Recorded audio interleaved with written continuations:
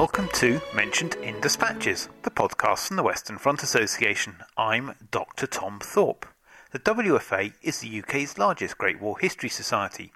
We are dedicated to furthering understanding of the First World War and have over 60 branches worldwide. For more information, visit our website at westernfrontassociation.com. It is the 30th of April 2018 and this is episode number 61. In this edition I talk to Dr. Andrew Humphreys, Senior Lecturer at Canterbury Christ Church University, on D.H. Lawrence and the Great War. Andrew has recently written a book on D.H. Lawrence titled D.H. Lawrence, Transport and Cultural Transition, A Great Sense of Journeying. This is published by Palgrave Macmillan. I spoke to Andrew after spending a brief excursion with him to Verdun and the Battlefields. Andrew, welcome to the Dispatches podcast. Now, we've just returned from 4 days on the Western Front via Verdun, and we're sitting in your parents' house in Kent. And I wonder whether you could start by telling us how you became interested in D.H. Lawrence and the Great War. Well, I first became interested in D.H. Lawrence as a teenager. Firstly, actually, watching some very good BBC adaptations, one by Trevor Griffiths of the directing the Sons and Lovers novel, 1912 novel, but also another one on the Rainbow, which came a little bit later in the 1980s.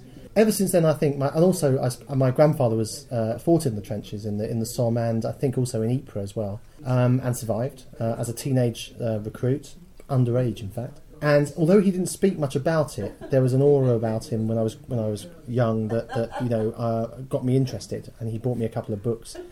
And so I've always read about it, but then in recent years, as you know, because that's where we've just come back from, I've been on many visits to the battlefields across the First World War battlefields, anyway, across France and Belgium, and also taken student groups as part of my role at Canterbury Christ Church University to visit those because it's a major part of the curriculum for secondary English. Who was D.H. Lawrence, and what does the D.H. stand for? Well, D.H. stands for David Herbert Lawrence. D.H. Lawrence was a son of a miner and a middle-class mother, so it's quite an interesting marriage from the start, and she left Kent, I think, to move up to Nottinghamshire and married this miner, and had 3 or 4 children, and Lawrence was the third child. Quite a sickly child, in fact, but his father he didn't see much of. He was in the mines, and he sort of grew up in this mining community, and really, in a sense, although he was very influenced by that start, he wanted to get away from that and travel. So he became famous, really, as a writer when he left Nottingham and moved to London as a teacher initially, having trained as a teacher and then thought I want to be a writer instead, and moved from teaching to writing. And with his first success, that was Sons and Lovers in 1912, and that was about his growing up in a mining community. He went on to travel away from England. He had an affair with a German countess who was already married, and he ran away with her basically and lived in Italy, and continued to write. Came back to England, suffered during the war very much, was persecuted for marrying a German woman, was very impoverished, couldn't get anybody to buy his novels. Had one of them banned during the war in 1915, mainly for obscenity. And Lawrence was always dogged by this Up to Lady Chatterley's Lover, which is his later novel, for being an obscene writer at a time where this was not acceptable. But he got through the war, but was very affected by it, and then travelled further afield all around the world, to Mexico, to Australia, to the Far East, and America, where he spent a lot of time in New Mexico, area of America where he lived for a while, and finally returned to a place that he was particularly fond of in Italy, but was always suffering from tuberculosis and denying the fact that he had this, until in the end it finally killed him in 1930. How old was he when the war broke out? Well, he was born in 1885, so he would have been about 29 when the war broke out. And the truth to say is that Lawrence was very personally affected by the war, not only in terms of the way it affected his view of the world and traumatised him, but it also affected him in terms of the impact it had upon his writing, because of the way society reacted to what was in a very much a more modern view of life than was allowed at the time during the war, which was quite repressive. So D.H. Lawrence wasn't like the war poets, did not serve in the military. So what did he do in the Great War? Well, it's correct. He did not fight at all. He was called up for conscription medicals 3 times. Each time he was rejected. but each time a little bit more closer to being accepted. Because of his already tuberculous state, he was not physically fit enough to be a soldier, and that was clear to him, but he still had to go through what was a very humiliating military examination, which he said afterwards affected his sense of his own masculinity and had a big impact on a lot of the themes of his novels. Having said that, he didn't fight in the war, but he did communicate in his works and in his letters and in all his writing, really, a profound sense of disturbance by the war that never really left him. And it's probably true to say that Lawrence's work, pretty much in its entirety, however far afield he went from Europe in terms of America and Mexico, never really got away from the war and its impact upon European civilization, which he saw as tragic and utterly devastating, in fact. So, talking in more specifics, what impact did the war have on his writing and poetry during and after the conflict? Well, during the conflict, it had a very negative effect, to the extent that he was rejected, first of all by having his works, one of his novels banned and the other one forbidden by publishers would not touch it. In other words, Women in Love The Rainbow was the novel in 1915 which was banned, and Women in Love, which was a sequel to The Rainbow, he couldn't get published until after the war in 1920. The Women in Love, and I've argued this and others have before me, Women in Love is particularly infused with the war, although it's not about the war, but many critics and Lawrence himself acknowledged that the war coming through that novel and the relationships within it. So in a sense it was a war novel, and his way of getting across his feelings about society and the impact upon it as a result of that war. In the 1920s he was becoming more well known because he, as a writer generally, and he was very much a critic of society and of America in particular, and was very interested in America but wrote about it critically, but still never really made a great deal of money out of his writing, and actually probably, it's true to say, died before his fame was fully acknowledged, perhaps by the critics. So what sort of themes does The Rainbow touch on in terms of his 1915 novel? The Rainbow follows three generations of women, in fact. So you could argue, although some have not, but I would say it's very much an early feminist novel, in the sense that it's one of those novels that focuses not just on one woman's life, but on successive women across generations and their relationships with men. And it leads to the key part of the novel, which is the relationship of Ursula Brangwen, who's the granddaughter of the first woman who appears in the novel.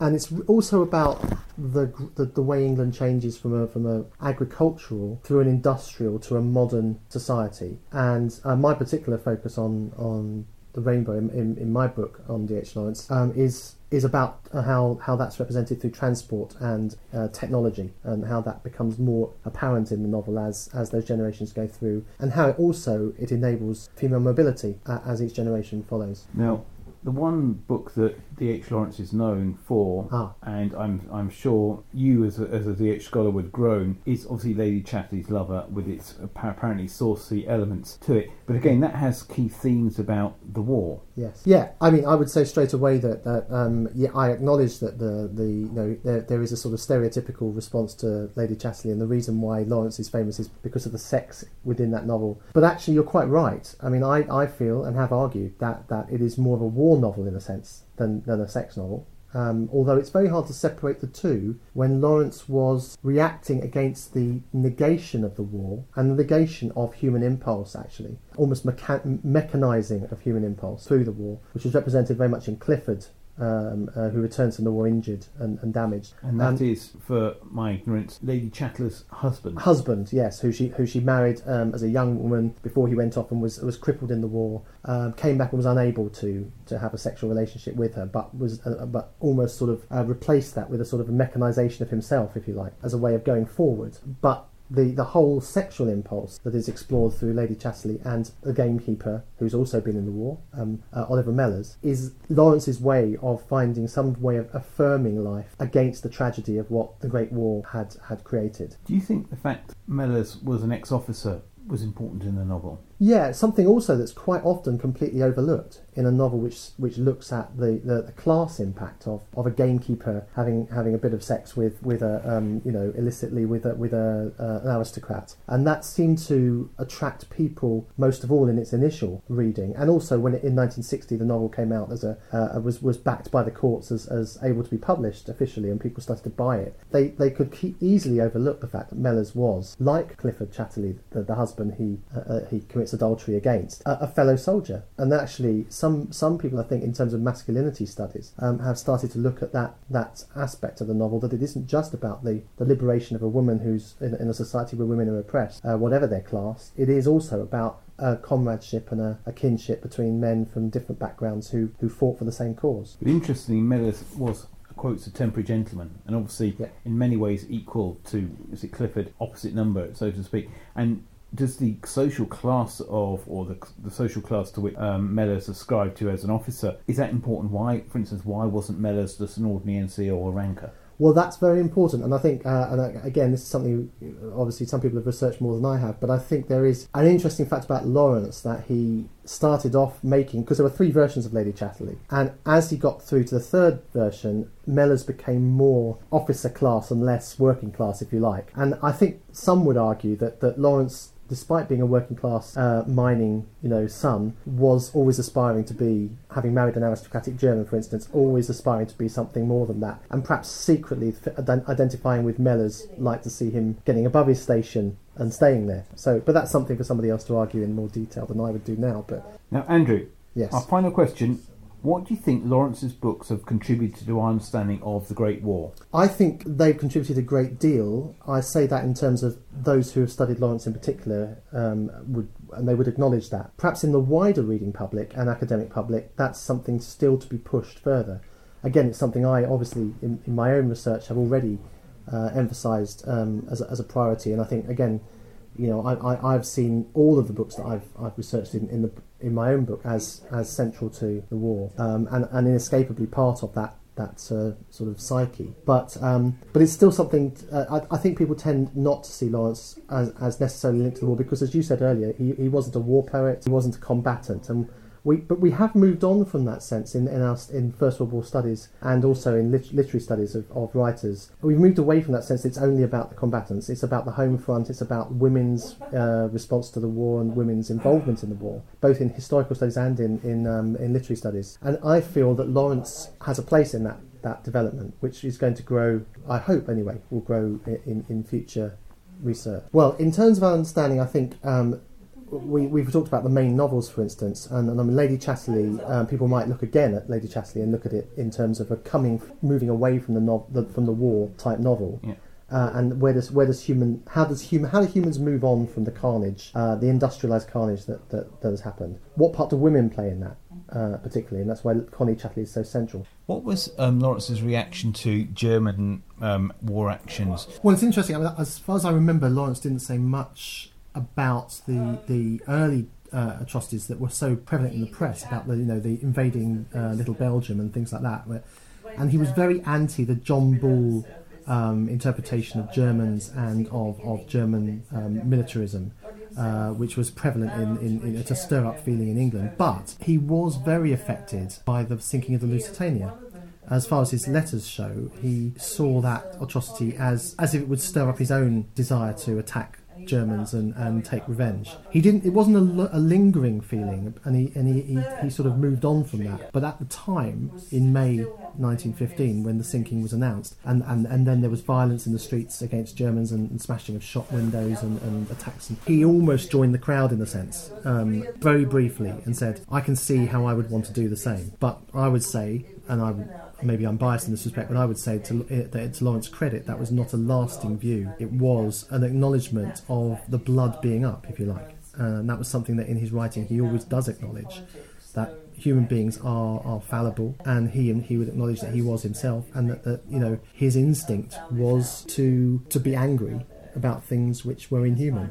Point. Where can people find out more about your research? Well, my research, as I mentioned earlier, I brought out a book last summer in 2017, which is entitled D.H. Lawrence, Transport and Cultural Transition, A Great Sense of Journeying. And in that book, I'm really looking at transport and Lawrence's interest in that, and technological mobility, which is a theme that I'm particularly interested in and have sort of published things on as well in other areas before. And in that novel, I look at 5 novels in particular: Sons and Lovers, The Rainbow, Women in Love, The Plumed Serpent, and Lady Chatterley. In all of which I deal with transport and the relationship of the characters and the narrative to representations of transport, but within that, I see transport as part of a technological mechanisation of the world, which springs from the First World War. You have been listening to the Mentioned in Dispatches podcast from the Western Front Association with me, Tom Thorpe. Thank you for all my guests for appearing on this edition. The theme music for this podcast was George Butterworth's The Banks of Green Willow. It was performed by the BBC National Orchestra of Wales, conducted by Krish Russman, and produced by Biz Records. This recording is part of a collection of orchestral works by Butterworth performed by the BBC National Orchestra of Wales and supported by the Western Front Association. This is available from all good record stores under the record code BIS 2195. Until next time.